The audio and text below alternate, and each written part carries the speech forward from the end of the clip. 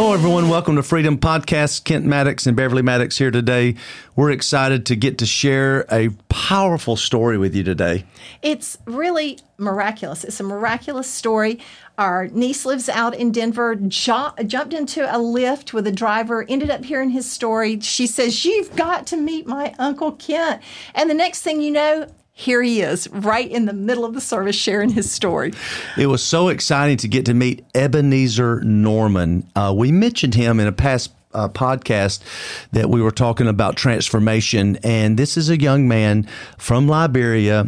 You're going to hear his story. He was here with us at Word Alive. It's phenomenal. He has driven 25,000 Lyft passengers over the last few years with one goal: to use those resources to build a school in Liberia for children. He's done that. He has a school in Liberia where 1,200 children from 5 villages attend school free of charge and are receiving a dynamic education. He just returned and built a computer lab. Mm-hmm. And it's just phenomenal when you hear his story. A 10-year-old Liberian boy in his village that he just said in his heart, he actually believed, and you'll hear some of the story today when he was having lunch with Beverly and I. He's like, I felt like I was somehow had lived a previous life and was cursed because I was living in such a place of poverty and I couldn't wrap my mind about how did I wind up here. And he realized that God had a much bigger plan, and the reason he was born there is that God would use him one day to make a massive difference in transformation. So as a 10-year-old boy, he moved to the city from the village, hired on as a maid in someone's home, sold newspapers, and 10 years old, sold newspapers on the streets, and put his way through grammar school and high school. Then, by the grace of God, received a scholarship in Denver to college, finished college there, and then finished his studies at Harvard. Mm-hmm. And now God is using him in transformation in such a powerful way in Liberia. I think you're going to be blessed as you meet Ebenezer Norman. He was able to take a few moments, greet us here at Word Alive. We wanted you to hear his story straight from him. And then, Bev and I'll be back with some comments and tell you how you can connect with Ebenezer and maybe say a prayer together. Watch or listen and be blessed. I'm going to invite Ebenezer Norman to join me. Thank you, Davey. Just for a few moments. Come up here, Ebenezer. Give Ebenezer a hand as he comes.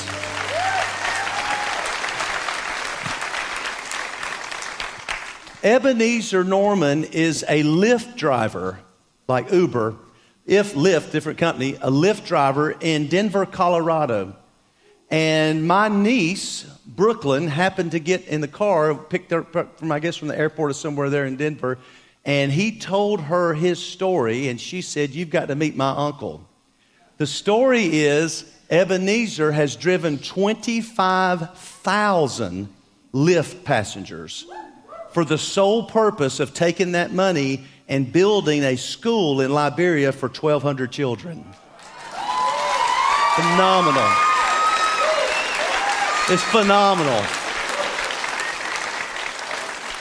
He's just flown in here from Liberia, where not only does he have a school with 58 teachers and employees that is funded, but 1,200 children from 5 villages that are educated totally free of charge because of this man's efforts.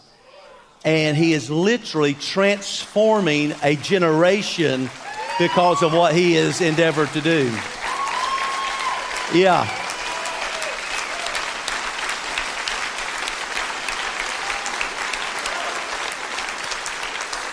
So I wanted you to meet him and him greet you this morning. He's got to catch a flight back to Denver. He's got to get back driving. But he told Beverly and I some of his story yesterday, and it greatly impacted us. He's, of course, born from Liberia. But please take a minute, Ebenezer, hold that mic close so they can all hear you, and just greet everybody and tell us a little bit of your story. Then we want to pray for you. Well, thank you guys for having me here today. I'm a little nervous. I don't think I've been in from this magnitude of people, so thank you. You say you're a bit nervous. I'm a little nervous. Yeah. Me too. Well, my name is Ebenezer Norman, and I'm a simple Lyft driver. I grew up in a small West African country called Liberia. And as a kid growing up in Liberia, I used to wonder why wasn't I born white in Sweden or Bismarck, North Dakota? Why did I show up in one of the poorest countries in the world? And as a kid growing up, I never seemed to understand why. So I would go to my parents, my mom and my dad, and ask them, where did I come from? And my parents would tell me the same thing over and over. They would tell me that my grandparents were born there, they were born there, and they born me there. More like a logical reasoning. But a part of me felt there was something bigger going on, but I was just too young to articulate how I felt. And so because I couldn't express myself well at the time, I concluded that maybe there was a previous life. And in that previous life, maybe I was such a horrible human being. And maybe this spiritual being God made me black as a punishment and dropped me into a poor place. I thought my life was a result of a previous life that I lived, and God was punishing me. So when I was 10 years old, I left my village because I wanted to go to school, and there was no school in my village. At 10? At 10 years old. And so I moved to the city. I was a maid for the family. And so what would happen is that I would clean the house in the morning, and I figured out that they would be going to work. And so I took my second job as a newspaper boy. And so as a young boy, I sold newspaper at the traffic light. And with that newspaper selling, I was able to pay my tuition through elementary school and through junior high school and through high school. And so once I graduated from high school, I got a break, and I got a scholarship to go to Denver, Colorado. And so I went to Colorado, and I was still struggling, trying to find my place in this world, because if life has no purpose, then what's the real meaning of life? And so I was looking deeper, because I never felt fulfilled. I always had this deep quest to find something bigger, that would bring inner peace for me. And so my first 4 years in college, I struggled bouncing from class to class, and I came across a few people, there's a woman called Susan B. Anthony, who fought for women to have rights in this country. I came across a guy from India called Gandhi, who talked about how each of us should be the change we like to see. And there's another guy from South Africa called Nelson Mandela, who I read his story. But for the first time in my life, I started to see something I never thought about. Susan B. Anthony was white, Gandhi was Indian, Nelson Mandela was black. So they came in different colors, right? They spoke Hindi, Swahili, and English. They spoke different languages. Even they came from different geographical locations. But each of them had one single thing in common. Each of them was willing to lay down their lives to make the world a better place. And I said, wow, this is a very interesting concept, because when I was growing up in my village, we lived in a bubble. It was me, my immediate family, and maybe a few friends. And we can argue that 90% of the world, right? We all live in a small bubble.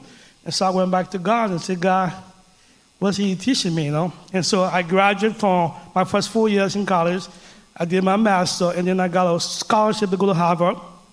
And I did my executive education at Harvard. I came back, and I started applying for all these grants, And I was not getting the grants because I was competing against the big guys, the Save the Children and the Compassion International. And I said, so God, why not? So what am I going to do, He put this huge dream on my heart to go and build schools, And so one morning I woke up and started driving Lyft. I would pick up the first passenger, and it would be $3.50. And I want to get to $500 a day to be able to sustain myself and, and maybe keep the program going on. And I would go to God and I would say, God, God, you can just blink your eyes. You don't even need to say anything. You can just blink your eyes, and I will get all the funding I need, and I will go build so many schools, and you, God, will be glorified, and because I'm the vessel, right? And God reminded me of this story in the Bible about Jesus when He was about to die. The scripture says that He takes His most precious disciple, He takes him in His garden called Gethsemane, right? He goes to God, He says, Father, if that be your will, please allow the cup to pass over me. He goes to His disciple, and the scripture says he's sleeping. In the second time, the Bible says that Jesus said to His disciple, can't you guys watch and pray with me for 1 hour? And the third time, Jesus told His disciple, sleep on. And God told me that story because Jesus Christ is not an ordinary guy, right? This is the man who the Bible said he's the Alpha and Omega, right? When God said, let us make man in our own image, Jesus Christ was us in that sentence, right? And he prayed 3 times. And God said no. And God said, you're still going to die. You're still going to fulfill my promise on life. And so I go back to God. The Apostle Paul, he prayed 3 times too. And God said, my grace is sufficient for you. And so when I go back to God and say, God, why do I have to live? He tells me, shut up and drive. Keep talking. You're fine. He told me, shut up and drive. And so now I've learned, like Paul said, I've learned to be content in every circumstances, And through driving Lyft, I have been able to build my second school. I got over 1,200 children in school. And I believe in God that, that's it. Amazing. And is it okay to tell them you're a follower of Jesus? Yeah, and I'm a follower of Christ. I believe in God. I think God, if we trust God, anything is possible. Wow. Can you let Ebenezer know how much you appreciate him and what he's doing? They're bringing this money to you. Here's a picture of some of the students. 1,200 students in the nation of Liberia. Beautiful children, young men and women who are being able to receive an education. Ebenezer and I were talking about yesterday. Can you imagine a Lyft driver in Denver that's changing the destiny of 1,200 young men and women in Liberia? And may I also repeat something Ebenezer told me yesterday that so convicted me and encouraged me. He said, people can say what you want to say about the United States of America. He said, we have our problems, of course. He said, but I promise you, there's not another nation in the world that affords a young man from Liberia to come, get an education, become a Lyft driver, and now change other people's lives around the world. Amen.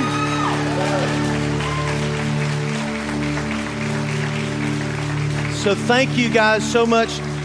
Ebenezer, these are people that are bringing funds, obviously, to help you. And this is just the generosity of these people that follow Jesus here in Alabama. And so we just thank God for you, and we're encouraged and inspired. And Ebenezer and I also had the conversation. He's like, God, because he has thousands of followers. He's been on NBC, did a special about him. He's got thousands of followers, but the Lord's told him, don't ask for anything. He said, why? He said, because I didn't raise you up to do that. I raised you up to show other people that anything is possible if they just put their mind to what they want to do and fulfill a purpose in God. And so can you imagine at 10 years old, as a maid in someone's house, put himself through grammar school and high school, found himself a break and a scholarship to Denver, and then also a scholarship to Harvard. And what God has used with a young man in Liberia, man, what in the world can God do with some of us if we will give come on. I felt like we were going to pray for you, but maybe you should pray for us. And ask God to unlock whatever potential is on the inside of us to follow our dreams and follow what God's telling us to do. Would you pray for us first? Come on. Dear God, we honor you, God, because you are God, You told Moses, I am who I am, right? So I'm asking for this church. I pray that you bless these people. I pray that you unlock whatever it is you have put into them, oh God. You are God, oh Lord. We're asking you that they trust you more, that they trust you, oh God, because you are God, that trust you being you, oh God. We pray for everyone in this room. I pray that you touch each of their hearts so that they can go and do your work, and you, God, be glorified. In Jesus' name I pray. Amen. Lord, we bless Ebenezer, and we thank you, Lord, for raising him up for such a time as this. And Lord, we thank you that you're going to speak to him. And Lord, I thank you that you told him, shut up and drive. And now you're telling him, shut up and drive, and let Word Alive help you as well, in Jesus' name. Amen. Come on, we love you, Ebenezer.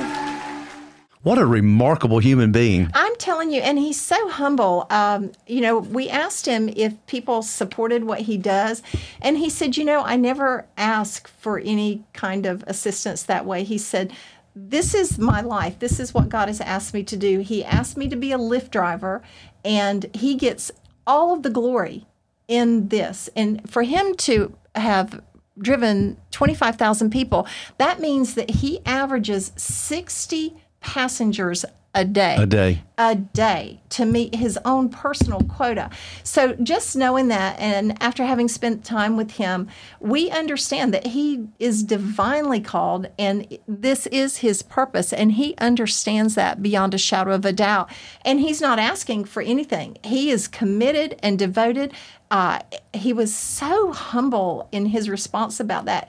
He said, there have been people who have, after they've seen my link, have helped support. And he said, and I really appreciate that. He said, but God always makes a way. And of course, part of his story is that in the beginning, he's telling the Lord, you can do this just by blinking your eyes. But he says, the Lord's not going to do that.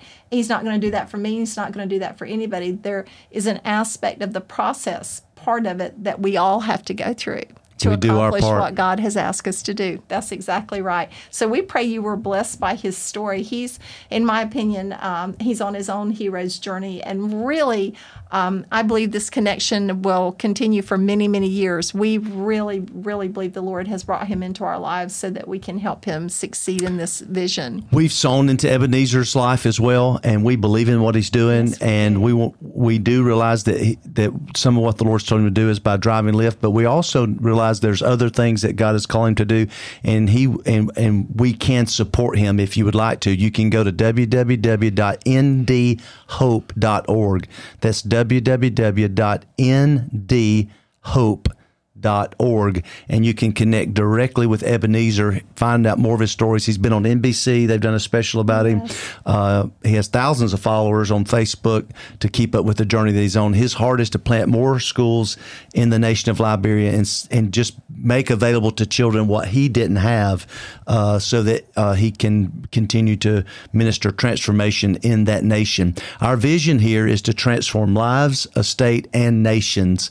And so if you'd like to be a part of that, please connect with Ebenezer. And also, if you'd like to be part of our transformation community, we believe there's a global community of people with like-mindedness that want to connect with one another to see transformation in their spheres of influence. You can go to lifeoffreedom.site. That's lifeoffreedom.site, and you can connect to our global transformation community. Find a lot of resources there that can help you to step into whatever God may be calling you to do. We took away from this that we all have something very significant we can contribute. If we're a homemaker, a house, Lyft driver, a preacher, a mechanic, a doctor, a lawyer, whatever our occupation, there is something inside of us that God wants to ignite for the purpose of transformation and making the world a better place to live. And so we were greatly inspired. I know you were as well. Please connect with Ebenezer and connect with us here, and we look forward to what God's going to do in the days ahead. We love you guys, and be blessed.